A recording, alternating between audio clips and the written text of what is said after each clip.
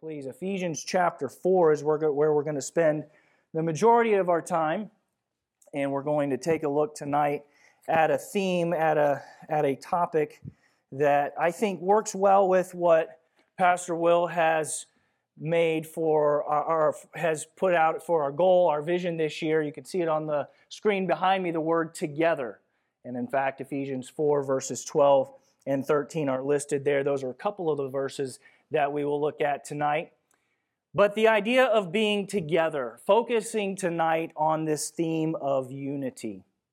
Unity among believers, and what is required for unity, the building blocks, if you will, what makes it possible for a group of very different people from very different backgrounds, very different walks of life, different day-to-day activities, different likes and dislikes, different preferences, all of those things going on in the background. How can a group of people like that do anything together?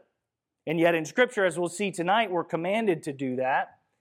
But God doesn't just say, be unified and go forth and conquer without giving us some instruction and some help and some guidance on how to accomplish that. So tonight, my goal is that we'll be able to look at these truths here from Ephesians 4 together and get some help with this idea of unity, which we, of course, as we'll see tonight, have been called to do. The book of Ephesians, of course, has 6 chapters. If you were to split the book into 2 parts, chapters 1, 2, and 3, a lot of Bible scholars would say that the first half of the book of Ephesians is more of a theological few chapters, where there's a lot of instruction given, a lot of background laid by the Apostle Paul as he was instructing a church, a real live church in the city of Ephesus, how they as a church body were supposed to live and how they were supposed to work together and what they should be accomplishing for the Lord. So in chapters 1, 2, and 3, he lays the background, he lays the foundation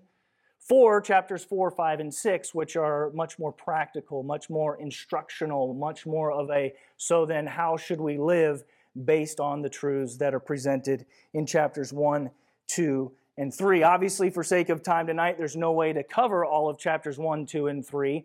So if we kind of were to do a brief synopsis in chapter 1, the Apostle Paul, of course, through the leading of the Holy Ghost as he was writing, was reminding these believers of everything that they had been given through Christ. In Ephesians chapter 1, he reminds them in verses 3 through 6 that they were chosen before the foundation of the world by God the Father to be His children. In verses 7 through 12, reminded that they were redeemed or bought through the blood of Jesus Christ. Verses 13 and 14, that they were sealed by the Holy Spirit, that was, in essence, a down payment of what they could look forward to for eternity, an inheritance that could not be taken from them. In chapter 2, he talks about their old condition being dead in their trespasses and sins. And as he was preaching and writing, in this case, teaching these group of believers in Ephesus a couple of thousand years ago, of course, God is the author here. He was instructing us today in our church right now as well. We are and were just like these believers before they came to know Christ. We too were dead in our trespasses and sin. We were dead. We had no life, spiritually speaking, because we did not have true life, which is only found through a relationship with God. So he tells them in chapter 2, verses 1 through 3, reminding them of their condition apart from God, but then in the next several verses, talking about now they are brought to life. They've been given new life through what Jesus Christ had done for them. In fact, in the last part of chapter 2, in verses 11 through 22, he even talks about how that new life brings reconciliation between them as individuals and God, but also on a human level between Jews and Gentiles, who humanly speaking were at odds throughout the course of history.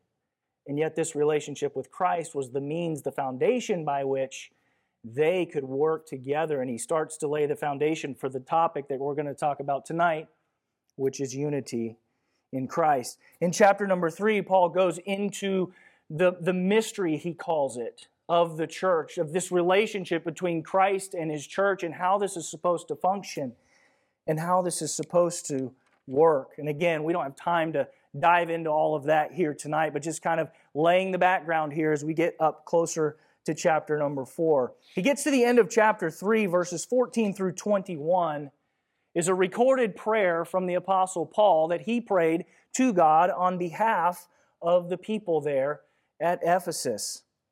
He says, "For this cause," verse 14 of chapter 3, "I bow my knees unto the Father of our Lord Jesus Christ, of whom the whole family in heaven and earth is named, that He would grant you," talking to this group of believers in Ephesus, "according to the riches of His glory, to be strengthened with might by the Spirit in the inner man, that Christ may dwell in your hearts by faith, that ye, being rooted and grounded in love, may be able to comprehend with all saints what is the breadth and the length and the depth and the height, and to know the love of Christ, which passeth knowledge, that ye might be filled with the fullness of God.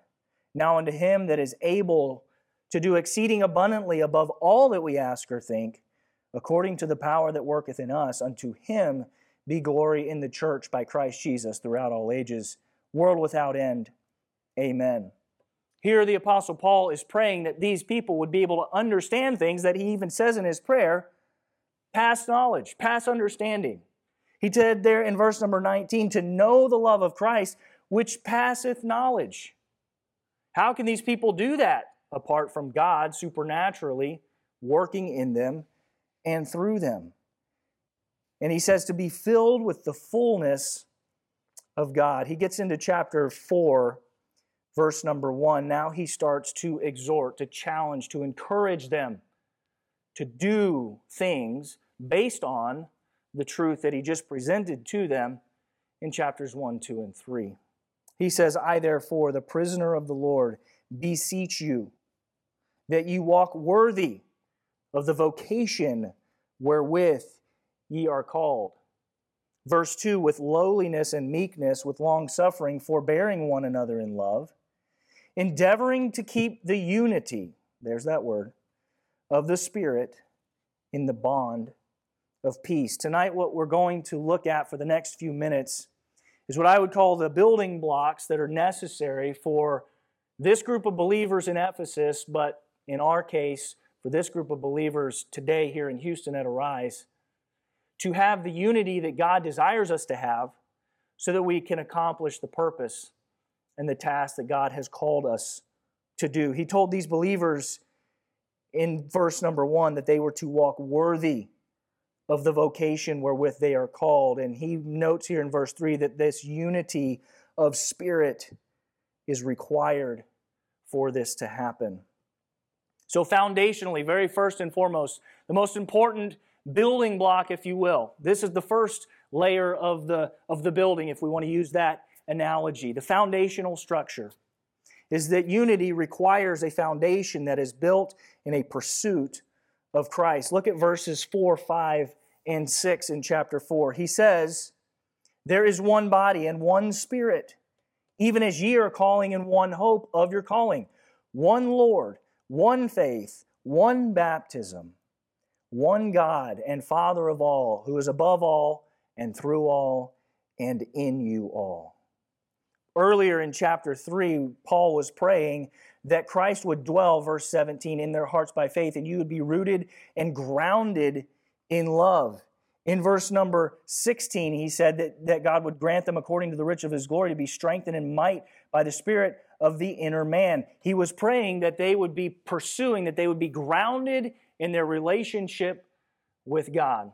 For us to have unity, we have to recognize that our focus must be on something that is outside of ourselves. We're a very diverse group of people. Every church body throughout history is a very diverse group of people. There are no two people that are exactly alike. God has made us to be unique individuals. He's given us different likes and dislikes and passions and things that we are deeply concerned for, where other people might go, well, that really doesn't matter to me at all. Here in our context and in our culture, we have so many different things that we can get our attentions on that cause us to be different. And that's okay. That's a good thing. But for us to be able to pursue or to fulfill the vocation or the task that God has called us to do, to impact our world for Him, we must have unity. It works the same way in a family. if the husband and the wife are not on the same page, if there is a lot of strife and a lot of bickering and arguing and two individual people pulling their own ways, then that family does not function the way that God desired for it to function. In a church, in a body of believers like this, if we have a bunch of people pulling in different ways and all of us are focused on what is important to us as individuals, then we are missing the bigger picture of what God has called us to do to impact our neighborhood and our city for Christ. We are so much more able, more powerful through what God has gifted each one of us to do if we put those things together and pull together. But it has to start with a pursuit of Christ. He says there's one body, one Spirit, even as you are called in hope of your calling. One Lord, one faith, one baptism. He keeps coming back to this idea of one God, one Father. And this needs to be the first and foremost foundational focus for this group of believers if they are to achieve unity that God has called them to have. We have to pursue Christ-likeness first and foremost as individuals. I must individually pursue Christ. You must individually pursue Christ. This can't be something that our pastor desires that we do, and that's going to be good enough. We have to individually pursue Christ. God has given each one of us as believers the means that we need to draw nigh to Him, to draw close to Him. He's given us His Word. He's given us access to Him in prayer. We can't rely on coming to church on Sunday or Wednesday as going to be good enough. We have to pursue God outside of those times. And we have to be committed in this relationship as individuals. Because if we will individually pursue God, and then other people in the body individually pursue God, and others individually pursue God, if all of us as individuals are pursuing the same person, the same relationship, pointing towards the same target, then naturally that unity will start to be formed. Then naturally that pulling together begins to take place. We need to pursue Christ as individuals, but for those of you who are married, you need to pursue Christ in your marriage, in your family, in your home, pursuing Christ together. Because the church is made up of individuals, it's made up of families, and if we are to have success as a church body, being unified for Christ, it's got to start at our individual level and in our homes. And so the question for each of us tonight is, are we pursuing Christ the way that He desires for us to, the way the Apostle Paul was urging these believers to do in Ephesians chapter number 4. So the first thing here, this foundation, is that there needs to be a pursuit of Christ in order for unity to take place. The second thing, we're actually going to back up a couple of verses here to verse number 2. Unity requires death to self. Paul says in verse 1 that we are to walk worthy of the vocation with we are called. And then he kind of describes what that looks like. He says, with all lowliness and meekness, with long suffering, forbearing one another in love. Lowliness or humility is a foundational Christian virtue. Humility, I kind of think of it as a description of that being having an accurate view of myself based on an accurate view of who Christ is, or seeing myself the way that God sees me. When God looks at me, what does He see?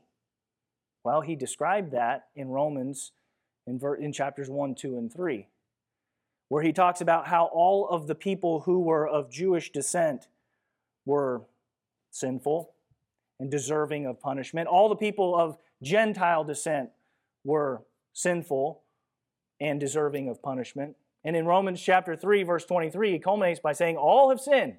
He doesn't leave anybody out. Nobody's on the fringe. Nobody's left out. All are included in being in sin. So when God looks at me, He sees a sinner, because that's what I am. And so seeing myself the way that God sees me, I have to understand that I'm a sinner. But the beauty of the gospel is that if we've accepted Christ, when God looks at me, He doesn't see my sin, He sees Christ's righteousness. But for us to understand and to be able to achieve unity as a body, we must have humility. Seeing ourselves the way that God sees me. If I look at myself how God sees me, all I can do, all I have to glory in, if you will, all I have to be proud of, if you will, is what Christ has done for me. I don't have anything of my own to to glory in or to lift myself up over. Anything that I can achieve and accomplish is through the strength that God has given me. Anything good that I have done is God's strength through me, is God's goodness through me. So when I see myself the way that God sees me, there's no room for pride. There's no room for lifting ourselves up and putting ourselves on a pedestal and looking down at the people around us because of how great we are. Because when God looks at you and me, it's a level playing field. There's really no criteria that He's judging based off of other than what have you done with Jesus Christ? What have you done with that gift? You are either in Christ or you are not. God isn't concerned about how tall or good looking or financially wealthy or physically healthy or any of the other things that we sort of judge ourselves by as human beings. God's not worried about those things. Those are not important to Him the way that we make them important to ourselves. We will spend eternity with God or not based on what we have done with Christ. So he says here in verse number 2 that with all lowliness, humility, recognizing who we are in God's eyes. James chapter 4 verse 6 that says that God resisteth the proud, but giveth grace unto the humble. Matthew chapter 5 verse 3, this is a familiar passage because we've just been studying the Matthew chapter 5, the Beatitudes in Wednesday night. It says, "Blessed are the poor in spirit." These are humble people. For theirs, that passage said, is the kingdom of heaven. Philippians chapter 2, verses 5 through 8 says, "Let this mind be in you."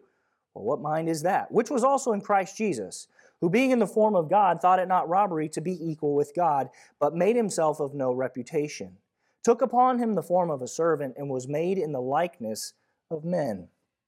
And being found in fashion as a man, he humbled himself, and became obedient unto death, even the death of the cross." Here Christ is our ultimate example of humility.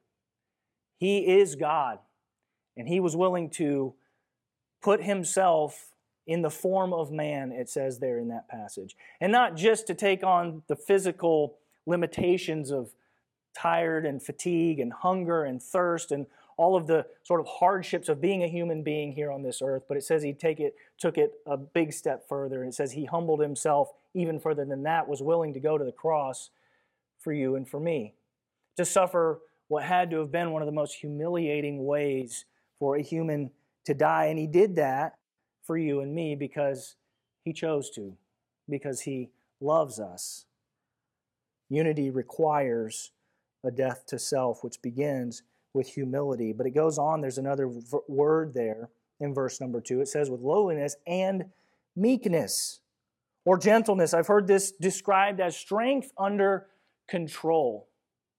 You probably, if you have maybe young children in your house or you've been around them, you know that obviously little kids come with very differing personalities. And even amongst sibling groups, there can be very differing personalities. You have some children who are very laid back and calm, and it seems like they are under control at least most of the time. And you might have a sibling who's directly older or younger than them that is the complete opposite and is running all over the place and breaking things and is loud and is obnoxious and all of the things that make life a little bit more interesting, shall we say. One phrase that we're familiar with in our house from time to time is the phrase of being a bull in a china shop. And you've probably heard that as well. And we're trying to train our children that in our house, we don't just go running around throwing things, banging off of walls and beds and couches. My kids like to run and leap and jump with all their weight onto couches. They like to hop up on the coffee table and leap onto the couch. And we're trying to train that out of them. The idea of a bull in a china shop, a bull is a very strong animal. You and I would lose every time in tug of war with a bull. But you put that bull in a china shop, and we obviously the phrase exists because of what we all know would happen. There would be mass destruction, mass chaos, because that bull has tremendous strength, but it doesn't have the ability to control that strength the way that would be necessary not to destroy all the fine dishes and china that's in that shop. The idea of meekness is not the idea of being weak and incapable. and just unable to accomplish anything. It's the idea of taking the strength of, say, a bull, for example, but having the control to be able to use it when it's appropriate, to use it when it's necessary, to use it when it's beneficial, but to take that strength and to control it and to be used and harnessed for good. The Apostle Paul says that we as believers, we're not supposed to just be weak, wallflower type of people who just sit back all the time and just sort of let life happen to us. That's not what he's saying to do here. He's saying we should be humble, a humility that comes from our relationship with Christ. We should be meek, but that is strength that is controlled, not necessarily by us, by our willpower, but a strength that's controlled by the Spirit's power. It's strength that's controlled through that relationship with God, which is foundational for our pursuit of unity. He says that we are to be meek, Spirit controlled. Galatians chapter 5, verse 23 points out meekness as one of the specific fruits of the Spirit, the fruit that is born out in the life of a believer who is pursuing a relationship with God. Meekness is one of those fruits. Colossians chapter 3, verse 12 says, "Put on, therefore, as the elect of God, holy and beloved, bowels of mercy, kindness, humbleness of mind, meekness, and long-suffering." The last word of that verse is the next word in verse 2 of chapter 4, with lowliness and meekness with long-suffering. Long-suffering can be defined as patience, but it's more than just patience. It's more the idea of a long, I've heard it described as a long fuse, but it's intentional patience. It's patience on purpose. It's patience when, humanly speaking, we've gone past the point of wanting to be patient anymore. It's patience when there's no real reason in our minds to be patient anymore. He says we are to be long-suffering, patient with the people around us, patient with the people in our families, patient with the other believers in our church. One of the ways to destroy unity is to get impatient with the people around us that God has put into our lives. 1 Thessalonians chapter 5, verse 14 says that we are to be patient toward all men. Now, unfortunately, Paul included the two words, all men. It would have been okay if he'd have said some and let us sort of define what some meant. Pick and choose the people we got to be long-suffering or patient towards. That'd be all right. Pick the people I like, I'll be patient with you. People I don't, sorry, you're out. But God didn't give us that option. He said we're to be patient, long-suffering toward all men. It says lowliness, meekness, long-suffering, and then one more word there, forbearing, and the phrase forbearing one another in love. This is the idea of showing tolerance for one another. Tolerance toward one another in love. Humility, gentleness, and patience are reflected in a forbearing or a tolerant love. Not tolerance in the way of, oh, you can just do whatever you want, you could sin, you could do anything you desire, and I'm going to tolerate it. I'm going to sort of push it to the side and ignore it. But the idea of tolerating and really helping someone who is struggling, someone who is trying to work through something, someone who is working on, say, their walk with the Lord, and they fall and they do something wrong, but this is a person you come alongside and you help, you forbear, you bring them along with you. It's not leaving people to die in the back, so to speak. It's helping the wounded, helping the weak, and forbearing, bringing them alongside. This aspect of humility, lowliness, the word is there in verse 2, meekness, long-suffering, and forbearance. These are the next, if we were to sort of bundle them all together, this idea of dying to self is our next building block. We have a pursuit of a relationship with Christ as first and foremost. Next, that we are to die to self in these four key ways.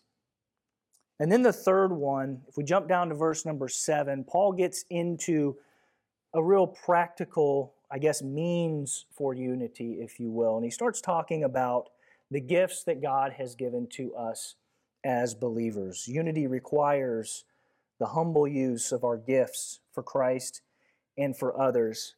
Now, there are a couple of passages in Scripture that deal with spiritual gifts. One of them is here. Another one is over in 1 Corinthians chapter 12. We don't have time to get into some deep study on this here tonight. But understanding the purpose of this and how it fits into this idea of unity in a body of believers. He says, verse 7, "But unto every one of us is given grace according to the measure of the gift of Christ. Wherefore he saith, when he ascended up on high, he led captivity captive and gave gifts unto men. Now that he ascended, what is it that but that he also descended first into the lower parts of the earth? He that descendeth is the same also that ascended up far above all heavens, that he might fill all things. And he gave some apostles, and some prophets, and some evangelists, and some pastors and teachers." Verse 12, "For the perfecting of the saints, for the work of the ministry, for the edifying of the body of Christ, till we all come in the unity of the faith and of the knowledge of the Son of God, unto a perfect," that word there is talking about mature, spiritually mature, "man, and unto the measure of the stature of the fullness of Christ. That we henceforth be no more children, tossed to and fro and carried about with every wind of doctrine, by the sleight of men and cunning craftiness, whereby they lie in wait to deceive. But speaking the truth in love, may grow up into him in all things, which is the head, even Christ, from whom the whole body fitly joined together and compacted by that which every joint supplieth, according to the effectual working in the measure of every part, maketh increase of the body unto the edifying of itself in love." Talking about spiritual gifts and how God has uniquely blessed different people with different gifts and abilities for the purpose of the strengthening of the body. He says in verse number 7 that these gifts are unique. He says, "But unto every one of us is given grace according to the measure of the gift of Christ." God has uniquely gifted each individual to accomplish what he wants that individual to accomplish. In other words, God has equipped each of you, he's equipped me to do exactly what he's called you or me to do. He hasn't gifted me to do what he's called you to do, and vice versa. And we need to understand that each one of us, God has a plan and a role for, a part for us to play, if you will, in the overarching purpose of what he's trying to accomplish. In the bigger picture, in the world at large, but more specifically in our body as a church. God has called one person to be the senior pastor here. It's not me, it's not you. And God has gifted that person to be our pastor. So it's not our job, and we would be doing a disservice to this body if you or me were to try to somehow supplant the man that God has called to do that and sort of take that role on ourselves. If we think about it in a business context, you're a part of a company. You play a role, a part. You have a job you were hired to do. Most of you were not hired to be the owner or the CEO, but you were hired to play a specific role, and you were given responsibilities that if you don't perform, if you don't do well, first, you'll probably be fired, but secondly, it would be to the detriment of that company. You were brought there for a purpose and for a reason, and hopefully you were trained and given what you needed, the resources to accomplish those tasks. In a family, God created it to function best when the husband functions according to the roles and responsibilities God gave him, and the wife functions according to the roles and responsibilities that God gave her, and then the children underneath of them. But what starts to mess it up is when we look around and go, well, I would rather have that job, or I would rather do this, or I don't really like this job that I've been given over here.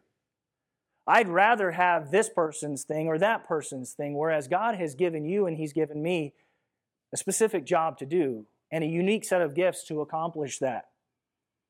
And when we get outside of the role that God has called us, when we start pursuing things God didn't intend for us, then it messes up the unity. It slows down the purpose. It gets sand in the gears, if you will, of what God is trying to accomplish. God has uniquely gifted each one of us to do what he would have us to do. It says there in verse 7 that he has given us grace. These gifts are God's grace, one aspect of God's grace toward us. They were given to us freely. We don't deserve them. We did not work to earn them, and yet God has given us these things so that we can serve Him. They're not based in anything that we have done. They're unmerited, they're undeserved. We jump ahead to verse number 11. We touched on this a second ago, but these gifts are varied. You look at verse 11, he has different roles here that he says. He says some are apostles, and some prophets, and some evangelists, and some pastors and teachers. These are different roles with different responsibilities that God was giving to these people in this early church. And God gave them these gifts for different purposes.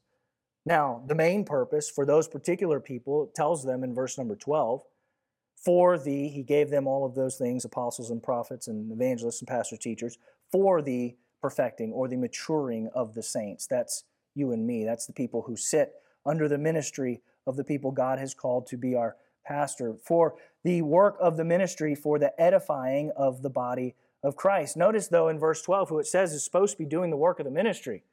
It says, for the perfecting of the saints, for the work of the ministry. Yes, our sort of paid staff should be doing the work of the ministry, but their primary job is helping you and me, equipping us to be able to do the work of the ministry. I was kind of joking a little bit earlier when I had said that Will had told me in case of delays, be ready for Sunday, and I had said to him, well, don't we pay people for that? I was halfway joking when I said that to him. Point being, it's not our job to sit in the seats going, well, we pay you guys every week, so why don't you do the ministry? Because God didn't call them to do the ministry while we watch. He called you and I to do the ministry as they help to equip us to do that. It says there in verse 13, till we all come in the unity of the faith and the knowledge of the Son of God, unto a perfect or spiritually mature man, an spiritually mature individual, unto the measure of the stature of the fullness of Christ. That we henceforth be no more children, tossed to and fro. One of the things I love about kids is that how they will believe just about anything. Children are very naive, they're very trusting, they're very accepting, which can be a wonderful thing. As many of you have children of your own and understand what that relationship is like. But if that child never grows out of that, never matures beyond that, it can be a very dangerous and a very detrimental thing to that person as they become an adult. And the point is, spiritually speaking, we're not supposed to just be stuck at child level, where we're just kind of, oh, okay, and just sort of taking in everything that's told to us. Oh, sure, that must be right. Oh, maybe this is right over here. And we're sort of tossed back and forth. He says that we are not supposed to be like that, carried about with every wind of doctrine and sleight of men and cunning craftiness whereby they lie in wait to deceive. These giftings that are given to our leadership, these gifts that we have, are there for spiritual maturity. So that we as a body, as a spiritually mature body, can, what it says here, grow up into a perfect man, into the stature of the fullness of Christ. It says, verse 15, but speaking the truth in love, that we may grow up in Him to all things, which is the head, even Christ. And then verse 16, the idea of a physical body, from whom the whole body, fitly joined together and compacted, that which every joint supplieth, according to the effectual working in the measure of every part. Each of our bodies have many parts. And the way it was designed by our Creator was that every part, both big and small, would do exactly what that part was designed to do, and thereby accomplish the goal of the body as a whole. But when one little piece, one little part, one little thing is not working right, the whole body knows it. The whole body is thrown off. And whatever that body was trying to accomplish, it's hampered in doing so. It might still be able to accomplish it, but it's a lot harder. It's a lot more painful. It's not nearly as easy. We have these nerves in our lower back. People talk about sciatic pain. And I always thought about that as like, oh, you must be old if that's, something you've dealt with. I thought that until about 3 months ago. And then I realized that I must be old because I was starting to experience this thing. I went on a what had always previously in my life been a harmless jog in the park for about 30 minutes. And when I got done, I felt fine. And when I got up the next morning, I didn't. And there was this thing in my lower back, and it didn't feel good. And I never felt anything quite like it before. And then it didn't just stay there. It went all the way down the back of my leg, and it went into my knee. And pretty soon, every step I took was affected by this thing in my lower back. And then as I would sit down, it didn't feel good. When I stood up, it didn't feel good. When I laid down the wrong way, it didn't feel good. And every single little piece of my life was affected by this dumb little whatever was going on in my lower back.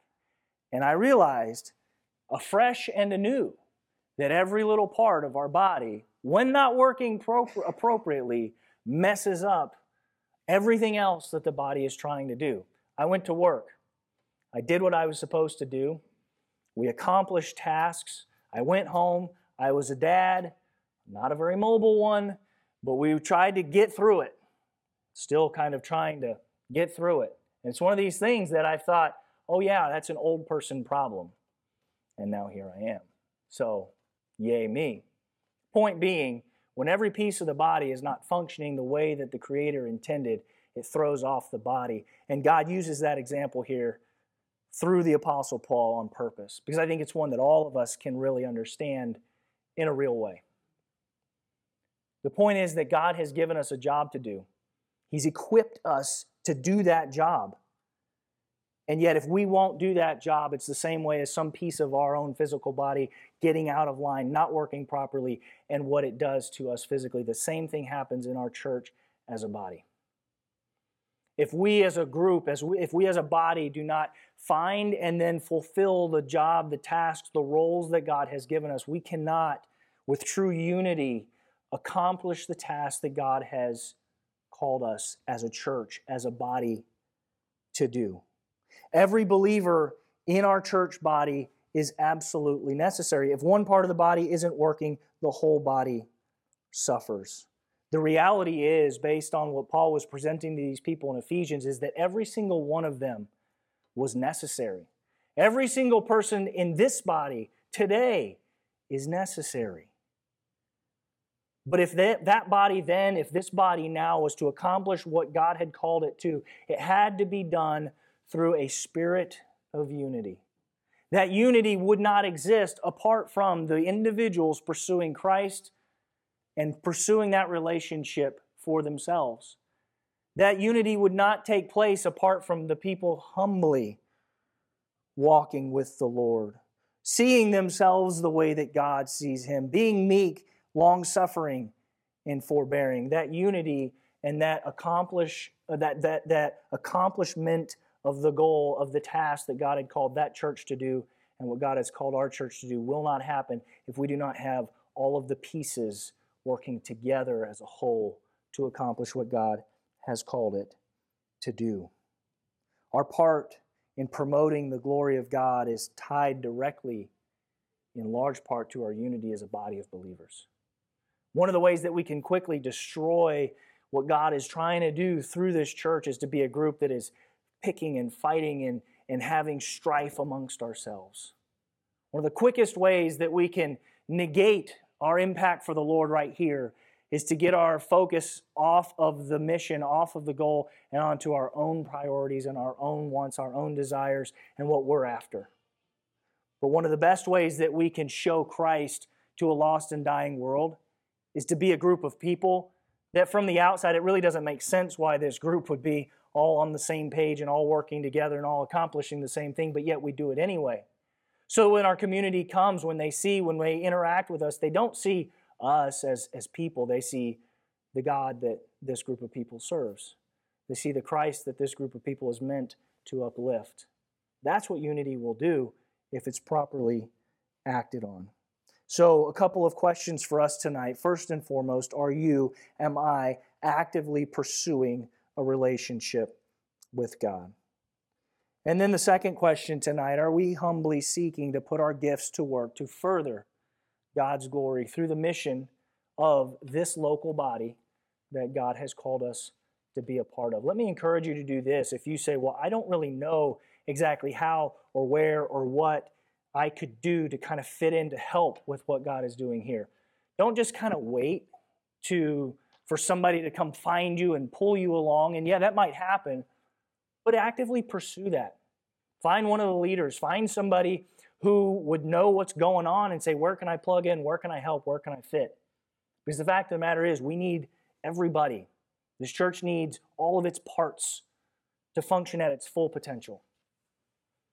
And so if you haven't pursued that as of yet, or maybe you have in the past, but it's been a little bit, could I encourage you to re-engage, to re-energize, refocus your efforts on what would God have you to do to be a part, small part, large part, medium-sized, in what God is doing here through this church. And so that we as a body of believers can forward God's cause right here in our community and in our city and in larger perspective around the world. Let's have a word of prayer, and then we will spend some time tonight in prayer. Lord, we thank you for this time that we've gotten tonight to look at Ephesians chapter 4, just briefly, and get to see the importance of what it is that you've called us to do, and that we need to be unified in order to do it. And Lord, I just pray that you would help us. I pray that you'd help me to be a person who is acting out on what your teaching was here in this passage, that I would be pursuing you, that we as individuals would be pursuing you, and that we would be looking to be actively involved in what you've called us to do. That we would recognize that it's not through us, not through anything that we've done, but through your grace, that we have the opportunity to be a part of what you're doing.